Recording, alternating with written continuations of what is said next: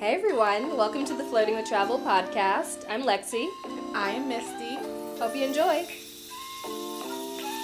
How do you top your 30 by 30? You've done 30 countries, you are 30. How do you top that? How do you feel like, what's your next goal? I mean, how do you top that?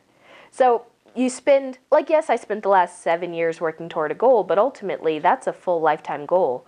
30 by 30 is on average one per year. You spent your entire life getting here. Right. And thinking that at least the last 5 years, I've been running at a breakneck pace of really just planning my entire life around making it to 7 to 9 countries per year. After I hit 30, I was like, well, what's next? And I still haven't figured it out. I mean, someone asked, are you going to do 50 and 50? And I was like, well, that's not really a challenge. Are you fulfilled? Oh, no, I was totally fulfilled with hitting the 30 by 30. But just putting a number on it doesn't really pose a challenge anymore.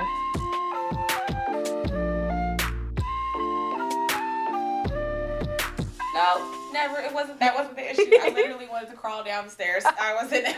Never called tomorrow. Okay. No, so I did have a moment where those spiral stairs, they freaked me out. And I thought, I'm just going to start walking back down. And someone's like, no, you can't walk back down. And I was like, I will kick down these stairs anyone who tries to stop me. You had to go up to the top of the thing. And you realize that you're on top of this cement thing that was built 1,000 years ago, and it's slant. I couldn't. Oh, because the floor was tilting downward. That freaked me out. But you know what got me? I just hugged the wall. Is that none of us had phones, and nobody got pictures. Imagine you climbed up 800 stairs, literal, it's not exaggerative, to not even capture the view. That is what it felt like in the 50s of travel. Well, I know it was downright dumb, but it's because they told you couldn't take pictures inside the church, and I would like to say we were super respectful of that, so we didn't even take our phones because we thought, well, we can't take pictures. Right. And then suddenly you're outside on this, and I'm going to tell you, it was an amazing view.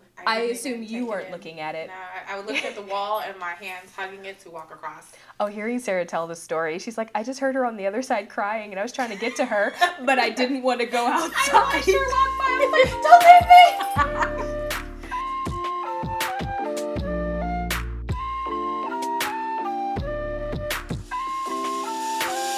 Cambodia, I got to experience that before with a spider. And I was like, man, this is just bringing me back to Vietnam. My days in Nam. Right. Back in Nam. I was having flashbacks. So Hey, George. I know, but what's even more fun is that the shower only brings out ice cold water. It's just like water from the lake. Oh, that's eco. Yeah, no, it's awesome. And then they have this giant thermos in there with boiling hot water, like you're supposed to make your own warm water. But I wasn't shower. understanding how that logic worked. So I'd taken out some of the hot water and thought, well, just splash yourself with it. And so I did. And I'm like, shh, that's hot. That's really hot. Which I probably should have known when I felt it. And so then I'm like, okay, fine. You splash yourself with boiling water, and then you get into ice cold water and you rinse off. And that's what I just kept on doing to finish up that shower. And I thought, well, I don't want to do another shower here. But I'm staying for 2 nights. Did you quit again?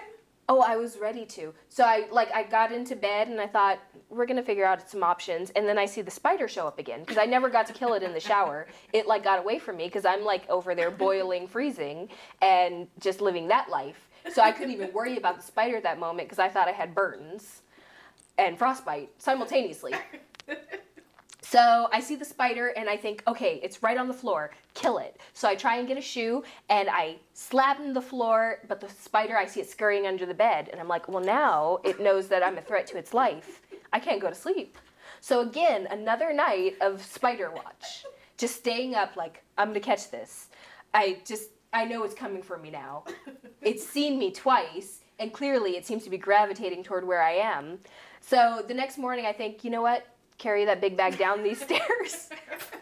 We're going to go up to the front desk and say, I've had a lot of fun, and I really enjoyed everything here, but I think I'm going to check out early and just head on up north. Right. And they're like, oh, okay, yeah, but the bus doesn't come for another 2 days when you were supposed to check out. And I was like, oh, what do you mean though? The bus is just not going to come? They're like, yeah, it only comes twice a week. So it dropped you off, was once, And then, like, when it's supposed to pick you up, it's the second. It's like, okay. So how do I get out of here, guys? That's Yeah. what I'm really trying- Where do you live? Are you going to leave here? Let me take you Right. with you. Let me So- get on your bike. So I roll my suitcase back out, roll it back up the stairs, and I just figure I'm gonna have to get along with the spider.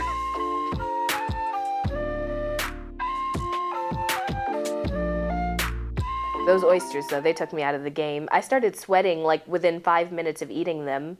I thought I just had on too many layers, so literally go to the bathroom to try and unburden myself. I She had was on. here, like taking layer upon layer off. She had like 5 layers on because it's cold. It was cold. It was. So I had like leggings on under my jeans, and I thought, that's fine, I'm just going to take these off. And I only have a fanny pack with me, so I'm just carrying a bundle of clothes back to the table, thinking, okay, maybe I feel a bit better Right. now. We got like halfway through dinner, and I thought, I've got to get out of here. I can't be here. And then on the way back, didn't you start getting sick? Then I got really, really sick. I think it was unbalanced oysters, guys.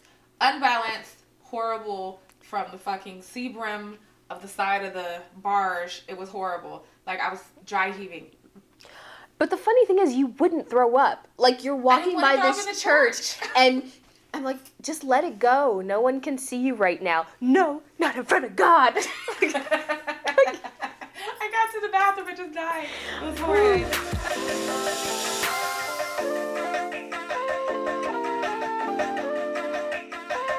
When I was leaving Japan, I had like a Japanese bank account, and I had a bunch of money in there, and I thought, okay, I'm going to transfer it home. Now, everyone thinks like, oh, Japan is like super high tech. Everything's like great because you have toilets that sing to you and like have little running water sounds while Right. you're going to the bathroom, which is great. But their banking system isn't there. They still believe very heavily in faxes. And one of the things that I got when I got there is something called a hanko, and it's just like a little stamp that typically is your name in Japanese, or like the symbol. Uh-huh.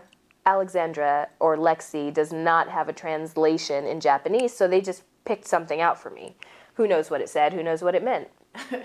But I used that, so instead of like signing or putting your initials on anything, you stamp it. Well, I had made the mistake. I accidentally put my hanko in my bags that I was shipping home. Oh, no. So as I was getting ready to leave, I was going to the bank and they're like, do you have this? And I was like, no, I don't. But you know me. The reason why they know me is because every month I would go there and I would wire money back to the States. And they only had one person there who spoke English. Right. So every month for 2.5 years, I spoke to the same woman. Right. Exact same woman. And I mean, I do stand out in Japan. I know it's crazy to believe, but this is not what everyone looks like there. No. So Imagine I'm, that. right? So I'm like, I feel like she should know me. I was like, oh, I'm so sorry, I forgot it. But here's like my passport, here's my my ID, like my Japanese ID. I was like, I'll sign it, I'll initial, whatever you need. They're like, oh, without that stamp though. I was like, yeah. but the stamp. Yeah, I was like, yeah, but I mean, A, I don't have to stamp. B, I don't know what that stamp said. I couldn't even like recreate what that stamp is because I never even learned it, which is maybe silly, but I don't even think they would have let me recreate the stamp. You sit over there stenciling it like, listen, this is what it looked like. It was just squiggles. I got you. Right? And so they're like, well, maybe if you go to the main branch. I was like, but I couldn't even go to my branch. They told me to go to this branch. So I get on a train, go to another branch, and they're like, no, you got to go back to the branch that you created your account with, which is where I was at. Right. So I go back to them like, hey, I was just here. I had to get on a train, take like 40 minutes to go to another branch, and they told me to come back here. Same woman. Same woman from 2.5 years of interaction that I'm talking to. So I really do need to transfer my money. Oh, can't without that stamp though. And at this point, I'm like, oh my goodness, civility is breaking down. I'm about to become a different person at this moment because you're telling me, as I'm telling you, I'm leaving the country tomorrow to never return again, and you're telling me that you can't transfer my money. So I start getting loud because, I mean, what else are you going to do? What else do you do? So at the point where I'm yelling, I was like, I want to talk to a manager. The manager doesn't speak English. Exactly. So they bring the manager out and she's translating. And I mean, who knows what the manager's saying? Because I'm pretty sure she knows I don't speak Japanese at this point. So he could be like, what is this crazy woman doing? And she could be saying, I just told her she needs a stamp. And she's telling me she doesn't have the stamp. And I'm telling her life doesn't go on without the stamp. So finally, they're like, well, fine, we'll take your signature. How long did that take? I was there for an extra 2 hours just that time. I had been in there before for like maybe 30 minutes and gone to another bank at another station. So altogether, this is like a 5-hour process to get my money out. Your money. My money. My own money in my account from this woman who seems to know, I mean, she should know me, but clearly she acted like she didn't. So finally, they're like, yeah, we'll go ahead and transfer it. And I thought, yeah, that doesn't seem right.